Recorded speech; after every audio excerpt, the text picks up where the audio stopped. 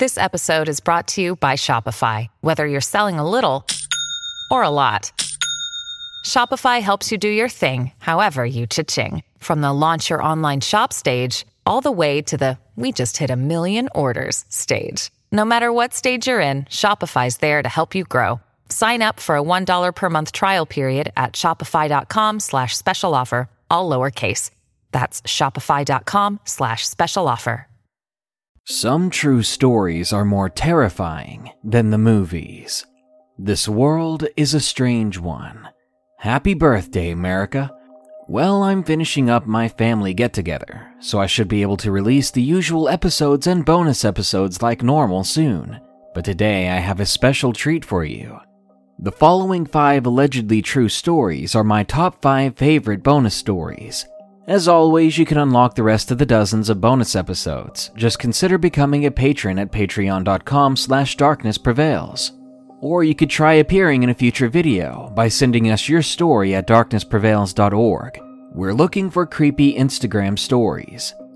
Now, enjoy these tales that even chilled me to the bone. Number 1. Skin Trees, submitted by Cody E.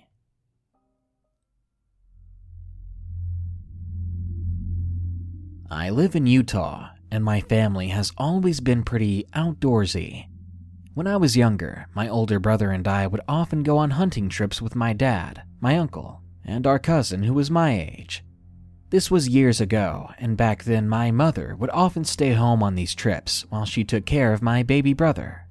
This story, however, is about a certain situation we experienced on a camping trip near Flaming Gorge and Three Corners.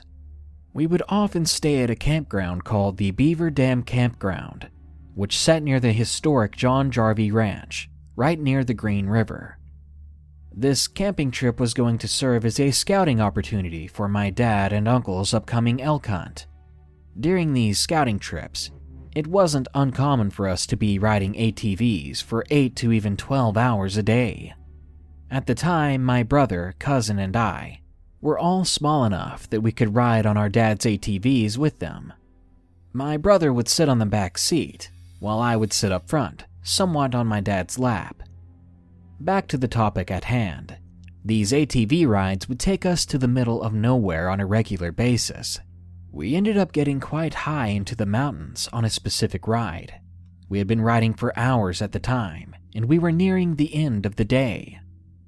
My dad and uncle just wanted to go a little further on the trail we were on.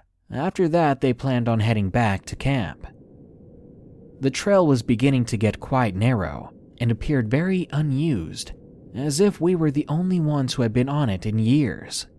The trail bent around the curve of the mountain and weaved into a thick portion of the tall pine trees that surrounded us. The area just ahead was not visible due to some large brush. We continued forward, and the brush opened up into a small clearing, surrounded by very tall trees. And that's where we discovered something far more than horrifying. In the center of the clearing were the remains of a small, smoldering campfire, and about 8 to 10 feet away from the fire were 2 makeshift shelters. These shelters were constructed of branches and old debris, such as ruined tent nylon, a tarp, and some rusted sheet metal.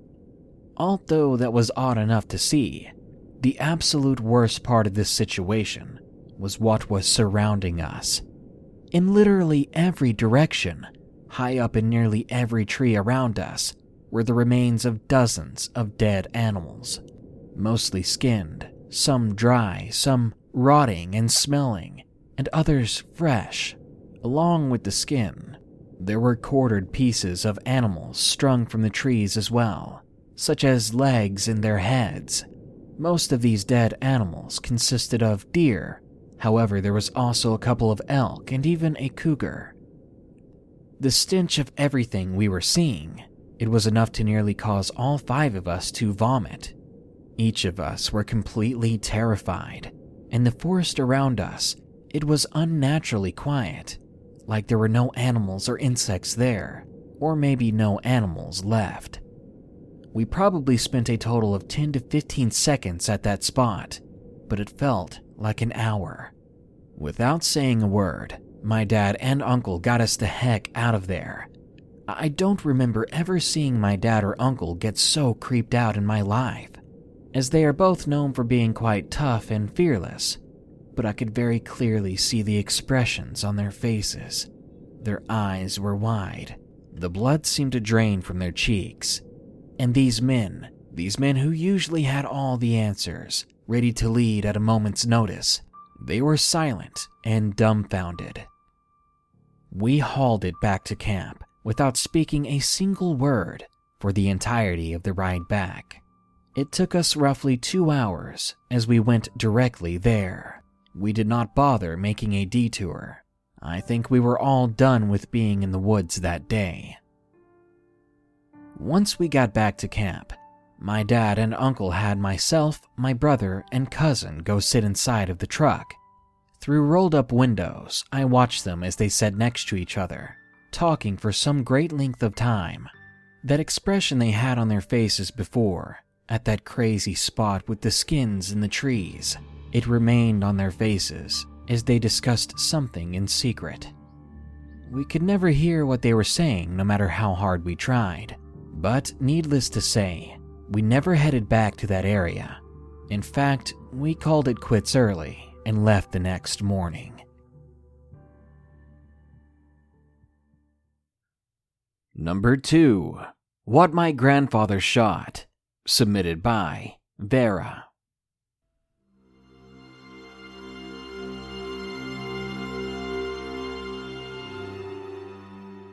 The reason I'm sharing this story with you is because my grandfather, Refugio Vera, encountered and fought something in the mountains of Guanajuato, Mexico. I feel it is my duty, my responsibility, to pass on this story and information. It's a story that my old man told his kids and his grandkids, something that I'll pass on to my children as well. He wasn't a drunk or a crazy man or anything like that, but on the contrary, he was a respected, hard-working, well-known man in the community. He worked from sunup to sundown. That is why when he told my family and his friends and me what he saw, nobody, not a single person, had a single sense of doubt that he was lying. They knew that my grandfather would not be making this stuff up. He and my grandmother lived in the mountains of Guanajuato by themselves. They were very poor. They lived only on the land and the animals that they had. If my grandfather wasn't farming, he was hunting and gathering for food and fruit and vegetables. Now, in his prime, my grandfather was a 6-foot-tall man. He was skinny though and didn't weigh much, but he was still intimidating enough. He almost always had on a cowboy hat, and he was always on his horse with a machete by his side. He had a .30-30 rifle and a .45 caliber handgun tucked on his waist, and with him almost always was his companion, a German shepherd named Commandante, which means commander, alongside him. Commandante was a very loyal and brave dog. He bore the scars of past fights when he fended off coyote and other animals from the farm. When you live in the middle of nowhere, living only for yourself, you need dogs and guns like this. There are packs of wild, hungry coyotes, there are mountain lions and bobcats, and apparently other things. My grandfather's ranch was a lonely house up in the mountains, miles and hours from the nearest road to civilization. He only had one neighbor named Antonio Bonilla. Antonio lived about 5 miles down the road on the mountain from him. Besides that, they were all alone. Next, I will share the exact words of my grandfather, the way he shared it to me, the story of his encounter. It must have been a Wednesday or Thursday. Everything was normal that day, nothing out of the ordinary. At the moment, my grandfather was putting away the cows and horses in his homemade stable that was made out of wooden rocks. To lock it, he laid a long dead log across the door.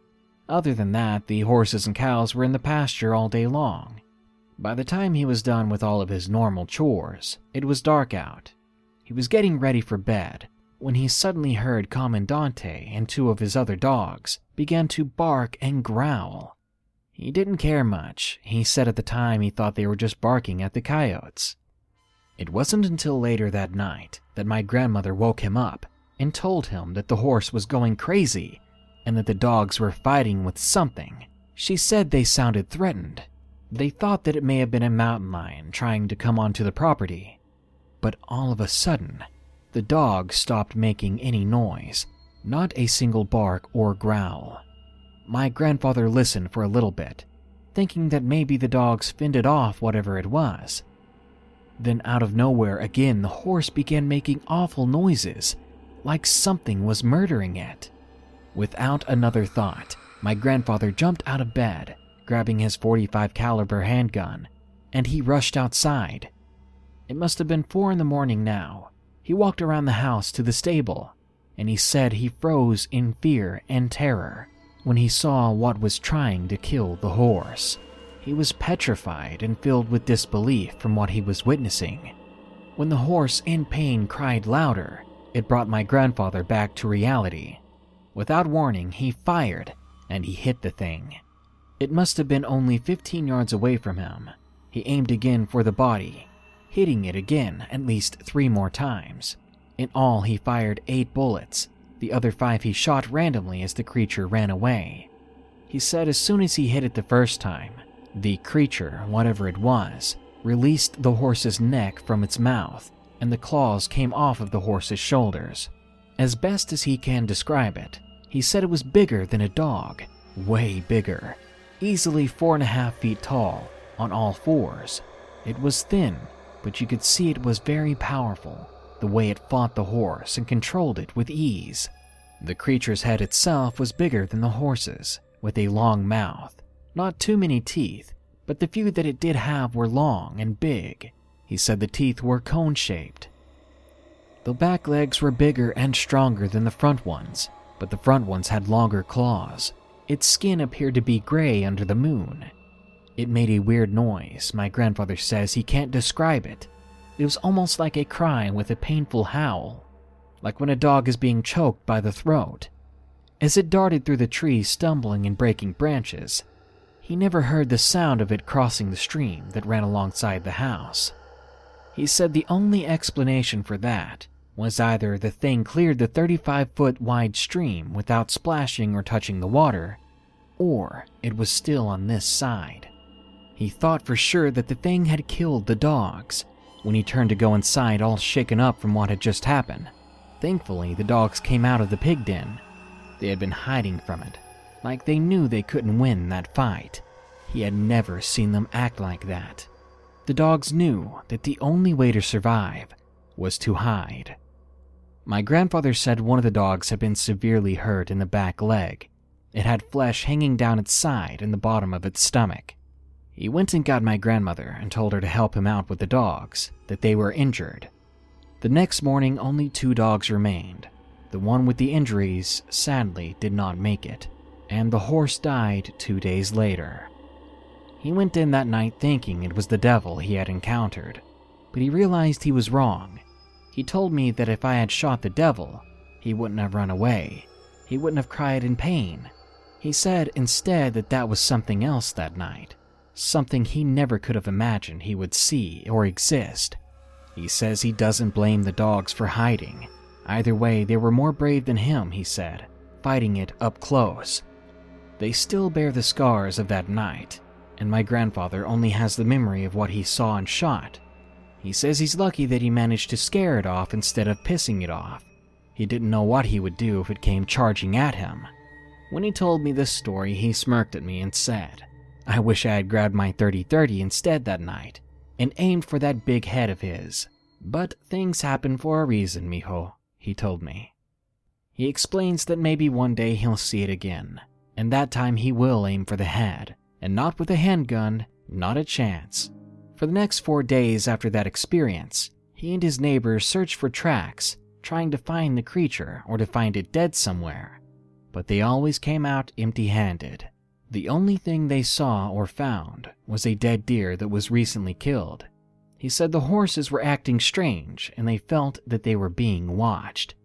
Now, I may not have seen the creature myself, but I will always believe what my grandfather says. When he told me this story, the look in his eyes told me all of this, that he wasn't lying. I didn't see joy in him retelling this story. All I saw was concern and fear. Even before the other 2 dogs passed on, I saw those scars that prove something crazy and supernatural happened that night. Not to mention my grandmother always backs him up as well. One day his neighbor Antonio told him he had heard somebody talking about a man who claimed he encountered something similar. It goes that he was on horseback, making his way into town when his dog stopped, and his tail went up like he was on alert or on guard. He continued for a few minutes, when all of a sudden, he spotted something running towards him from behind. He immediately whacked the horse on the side and booked it at full speed down the mountainside. He said he got lightheaded and passed out on the way at some point due to his panic. He wasn't embarrassed to say he went number 2 from what he saw, and Antonio's dog never came out of those woods. I have no clue what my grandfather shot and what that man saw, but I know that there's something on those lonely mountains where people don't tend to go. I'll leave it up to you to tell me what you think it is. Thank you for listening.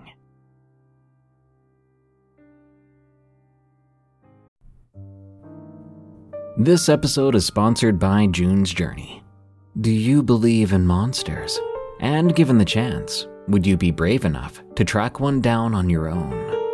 In June's Journey, people are the true monsters, and you can live the story yourself rather than sitting back and listening to one. June's Journey is a hidden object game with a thrilling murder mystery set in the Roaring '20s. You play as June on the hunt for your sister's murderer. Discover clues through exciting hidden object scenes with beautiful and atmospheric illustrations and music. Victory brings you closer to new plot points and suspenseful answers. When not hunting for clues, you can customize your own luxurious estate island with gardens, buildings, and decor. Or chat and play with or against other players too, in the Detective Club, where you could even put your skills to the test in the Detective League. June's Journey is both relaxing and fun to play. With my busy schedule, I find it's the perfect game to pick up and play whenever I've got a free moment. It doesn't demand too much time, and it's pretty satisfying solving puzzles quickly and unlocking new clues. Can you crack the case? Download June's Journey for free today on iOS and Android.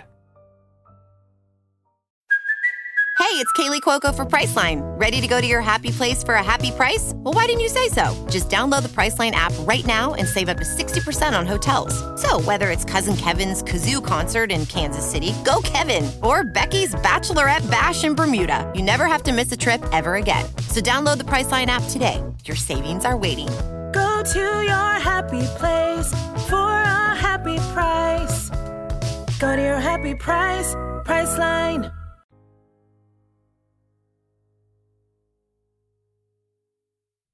Number 3. A Police Officer's Paranormal Experience.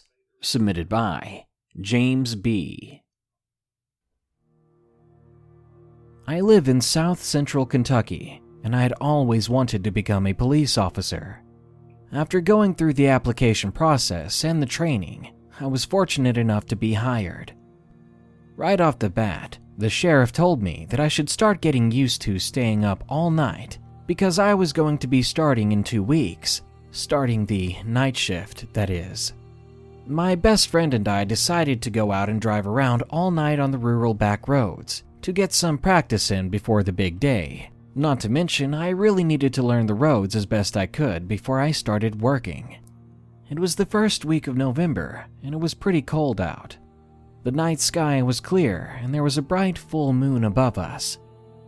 We were traveling on a narrow back country road, out in the middle of nowhere, and it must have been close to 3 in the morning. I came up on a long straight stretch, and I noticed what looked to be a person right in the middle of the road in the distance. This was really strange, because there were no houses anywhere close, and it was extremely cold out, like I said, not to mention it was really late. My friend Eric asked what we should do in this situation. "Do you think something is wrong with this person?" he said. I looked at my cell phone and noticed that I had no signal way out here. Even still, we kept getting closer to this person, and as we did, we noticed that it was a woman wearing a white dress. Immediately, I assumed that she was either drunk, high, or something had to be bad wrong with her. Maybe she was hurt. Maybe she had a mental condition. I didn't know. I told Eric that we could give her a ride and get her some help if she needed it, but we simply couldn't leave her out here alone. We approached, and when we got within approximately 100 feet of the girl, we noticed that she was walking like she was either crippled or just really drunk. I began to feel more worried as we approached her, and soon I began to expect the worst. But before we could approach any further, Eric screamed right in my ear. Holy shit, she doesn't have any fucking legs. I thought he was joking with me, which this definitely wasn't the time for that, but even if it sounded crazy, I looked over to the girl, and I could not believe what I saw. He wasn't lying. The girl didn't have legs. She wasn't walking strange, she was floating. I'd never believed in ghosts in my life. I thought that only crazy people actually believed in them. So we both sat there, silent and in shock. I stopped the car as we watched her walk away from us, or better yet, float away, with her back towards us. We were both just freaking out in the car at this point. My headlights were on bright, and I had a powerful spotlight aimed on her. We realized that my lights were going through her body and shining on the forest ahead of her. She was translucent. I made the decision to slowly drive past her. I could never shake the thought that this was a bad idea altogether, but I continued to drive anyway. As we went beside her, she was only 3 feet from the side of the car. Eric had brought a gun. He now had it unholstered and laid in his lap at the ready as we passed by. Her dress was tattered and torn, and the dress and her legs both ended at her knees. She had her head down, and we could not see her face because of her long black hair being in the way. Every second I looked at her, chills filled my body, and I felt goosebumps envelop me. We continued to pass her, and when we were about 25 feet in front of her, I told Eric to keep his eyes on the girl. As I pulled off the road to turn around, there was a sharp curve ahead, and I took my eyes off of her to make sure no cars were coming, that we were okay to turn. But the moment I looked away, Eric was freaking out so badly. He had taken his eyes off of her for a second, and when he looked back in her direction, the girl was gone. What? I said. I pulled back out onto the road, and I now faced her direction. But she wasn't there anymore. She was somehow gone, as if she had vanished. The two of us got out of the car and began to look along the ditch line with my spotlight. Even if she had ran as fast as a freaking cheetah, there was no way she could have made it to the edge of the woods, which were about 500 feet away. We drove up and down the road a few more times, but this girl was gone. She really had vanished. We decided it was time to call it a night. We headed home, processing what we had just seen. A little over 2 years ago, while I was working night shift, I went into the local gas station to get a cup of coffee. I noticed a few older men were sitting in the back of the station. They were looking at a book and talking about ghosts in the area. I walked over, and I saw that they were looking at a book that had to do with the paranormal happenings in Kentucky. They were talking about the ghost from Red Hill Road. This really caught my attention, because that was the road that I had my sighting on years ago.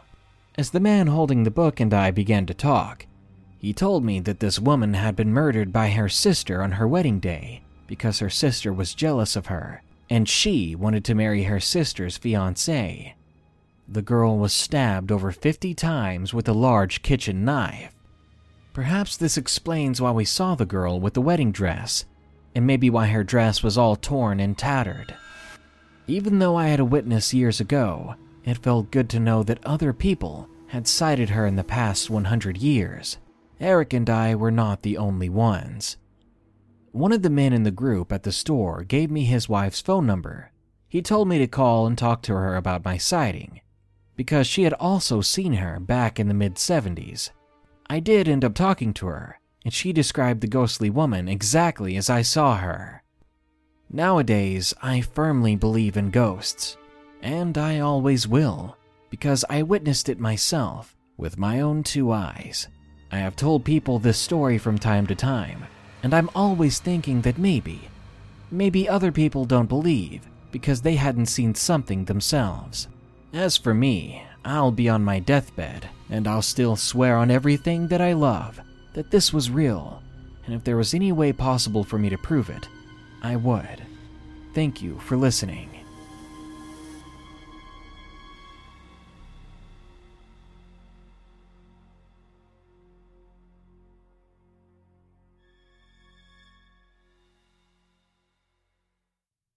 Number 4. Peebles Elementary Haunting, submitted by Southern Horror. Lydia, Louisiana is a very small town, and in the back of it is forgotten history. We have a plantation and what is called slave shacks. That whole section just gives me the creeps. Well, our Peebles Elementary School had been around for ages. My grandmother went to school there, and she was born in 1929. You may notice I'm using past tense here, because the place was flooded years ago by one of the many hurricanes. It was sad, because the place was a big part of the town's history, but at the same time happy because kids won't have to experience anything else. Now the place is just an RV park. It doesn't even show up on the map, but there is a huge iron cross in the front of it, a reminder of what was once there. I began going to Peebles in the 3rd grade. My family had been going there for years, and I've heard the rumors of a 4th grade teacher being a witch, which till this day I still believe she is, along with countless other stories. Now, 3rd grade me didn't think too much about it. At the time, I was more worried about friends and when recess was coming. It didn't take long into the school year for things to begin happening. First, it started with whispers, which you could hear in the quiet hallways when class was in session. All doors had to be closed. Mind you, these were thick, heavy doors, so unless you were yelling, you couldn't hear. Next were the giggles in the bathroom. It happened so often, the kids didn't want to go in there alone anymore. Heck, most people wouldn't go alone anywhere in that school. The teachers, though, were different. Either they didn't hear anything, or they were trying to ignore it and hide it from us. Personally, I think they heard it too. It wasn't until the 4th grade that I began to see actual things happening. The heavy doors would open by themselves. The students were so scared one day that my teacher had to bring us into the cafeteria. Teacher or no teacher, we didn't feel any more safe. At one recess, a few friends of mine dug up a wooden cross. We got in a lot of trouble that day, but that's not what we focused on. We were scared at what we found. Why would we find something like that on the playground? Where did it come from and who did it belong to? There were train tracks in the woods next to the school that led nowhere. Once, one kid was dared to go in and stay there for the whole recess period.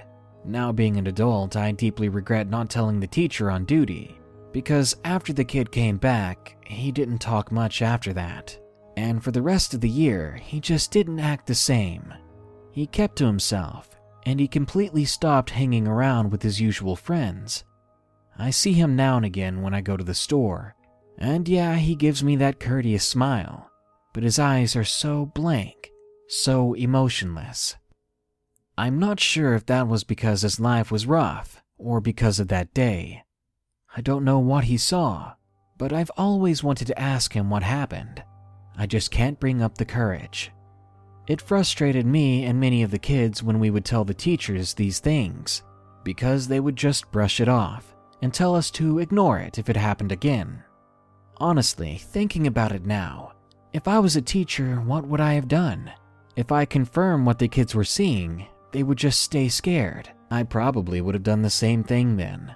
Because after all, what could you do in a haunted school except play it off as the kids' imaginations?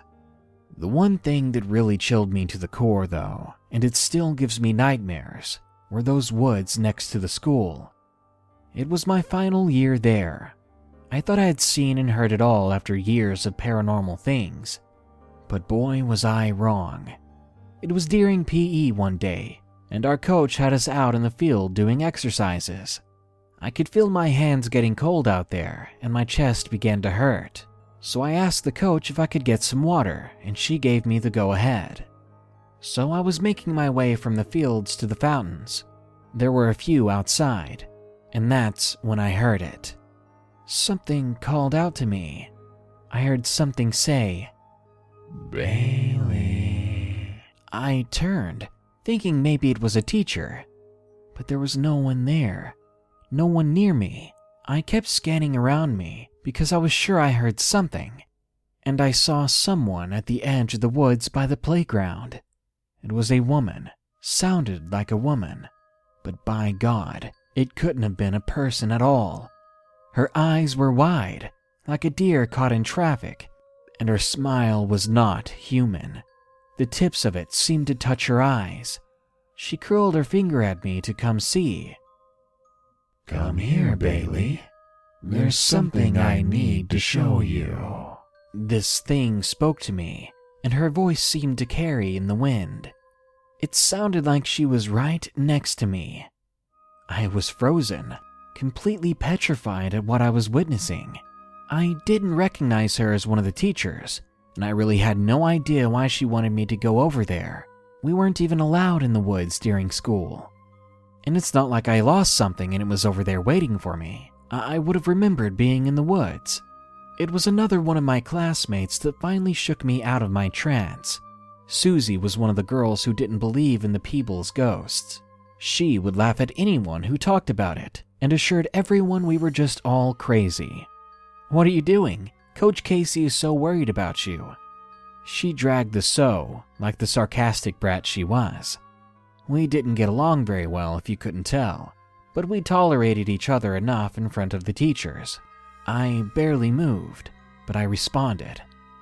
Do you see anything over there?" I asked her, pointing to the direction the woman was. She looked, squinted her eyes, and took a moment. I knew she could see it, because I saw it in her face. Her expression completely changed, but it was only for a second before she laughed at me. "What? I don't see anything. You know, there's a medicine for people like you."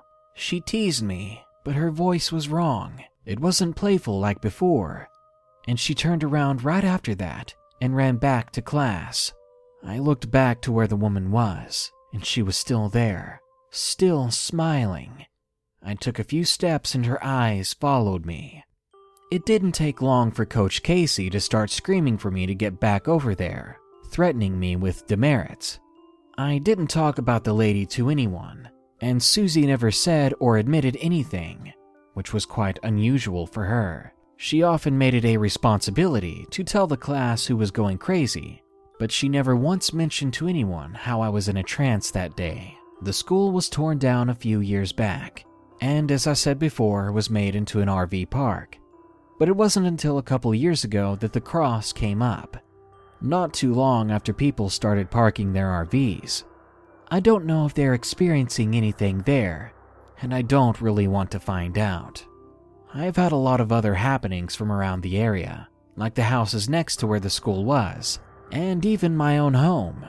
Basically, my whole town has paranormal happenings.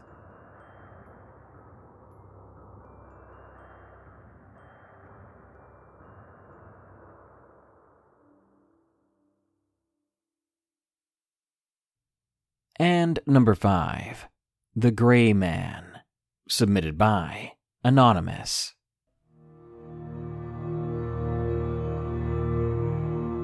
Being a mother is different. I never got to experience the joys or pains of childbirth. You see, my significant other and I, we're a lesbian couple, and my wife and I decided to adopt a child. Now, when our daughter was 8 years old, she was always in need of attention. She wanted one of us to play with her or watch some TV with her. As for me, I decided to give in maybe a little too much, because, well, she's just too adorable. My wife, though, Lexi, had to run out to her job because of someone not turning up. Her hours were abysmal, She was always all over the place, and it usually ran until midnight or even 1 in the morning. It seemed like she was never home.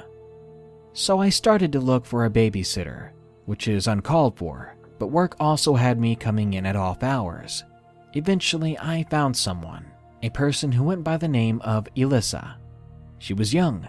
She looked to be in her early 20s. I gave her a call and she headed over the next day.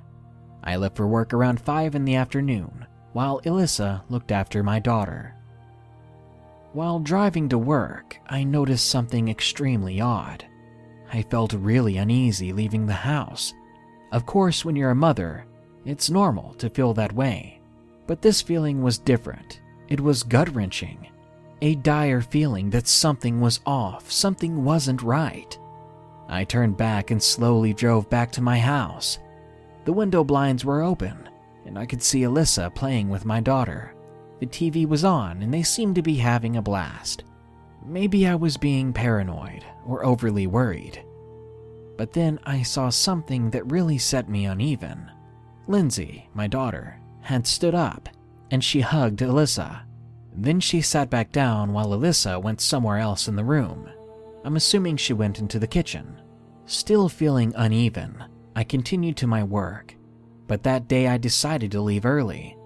It must have been 8 at night when I finally started heading back, and I suddenly see this light in the sky. I brushed it off as an airplane or something like that, but it seemed like it was right near my house. Only growing more and more worried by the second, I pull in my driveway quickly, and Lindsay is sitting in the window, just staring at me with this smile. I rush inside, and Elissa is gone. Quickly and in a panic, I ask Lindsay how long her babysitter has been gone, and her response, it gave me chills even to this day. She left a few minutes ago, Mom. She left with the light in the sky. Right after that, I quickly rushed back outside, but the light in the sky was no longer there. I started to panic and I dialed the police. About a week had passed by. It was a Thursday night, and we were watching a television show. Lexi, as per usual, was out, and Lindsay was sitting beside me. Suddenly, she got up off the couch and walked over to the front door. Then, for some reason, she began to point at it. Now, I thought this was cute at first, so I laughed and I asked her what she was doing. In response, and I still get terrified just typing this out, her exact response was, "The gray man wants to come in. He's at the door. Elissa is with him too." I froze for a moment. Once I got back to myself, I quickly scooped up Lindsay and I went upstairs and locked the door. I told her to tell me everything of what she did with Elissa that day she came over. But all she said was that they played with some dolls and watched some television, that after some snacks she left. Once more I dialed the police, but this is when things get far more terrifying. After I dialed the number, on the other end of the phone was nothing but static and an unusual noise.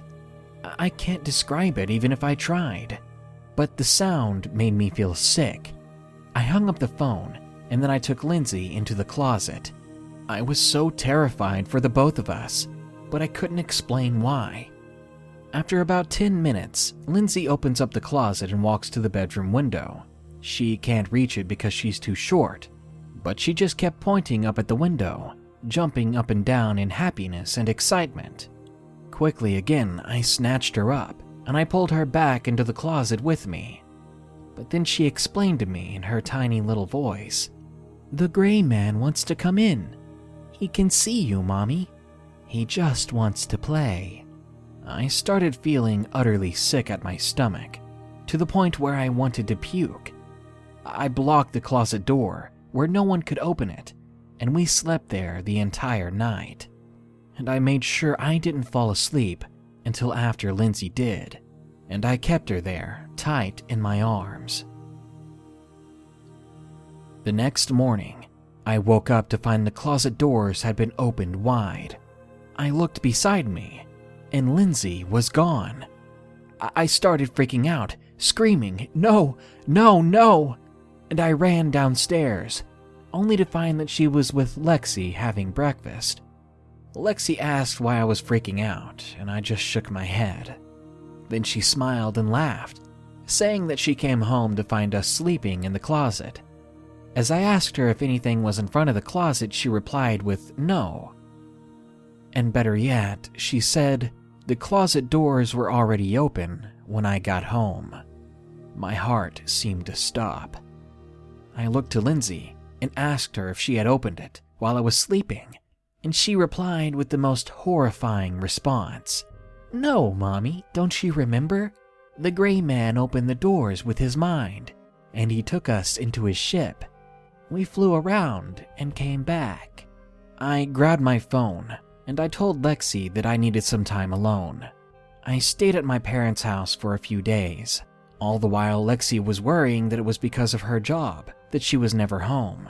But that wasn't the case. Whoever this gray man was, he wasn't human, and I just couldn't be at home for a while. What scares me is that Lindsay remembers so much of that night, yet I don't. I've kept this in my journal for years. Lindsay's 19 now, and she still remembers it like it was yesterday. To whoever reads this, make sure your home isn't built near the woods or a forest, because whoever these gray men are, they seem to love those areas the most.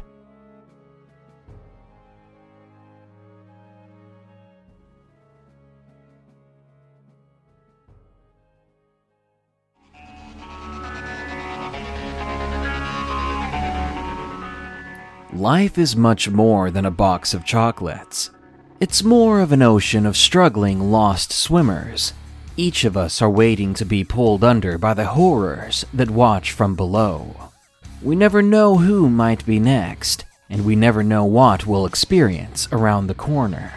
But I can almost guarantee that at least once in your life, you'll live a moment that will make a horror movie look like a day in Candyland. Good night. Be sure to like, share, comment, and subscribe if you enjoyed the video. And don't forget, send us your Instagram scary stories soon at darknessprevails.org.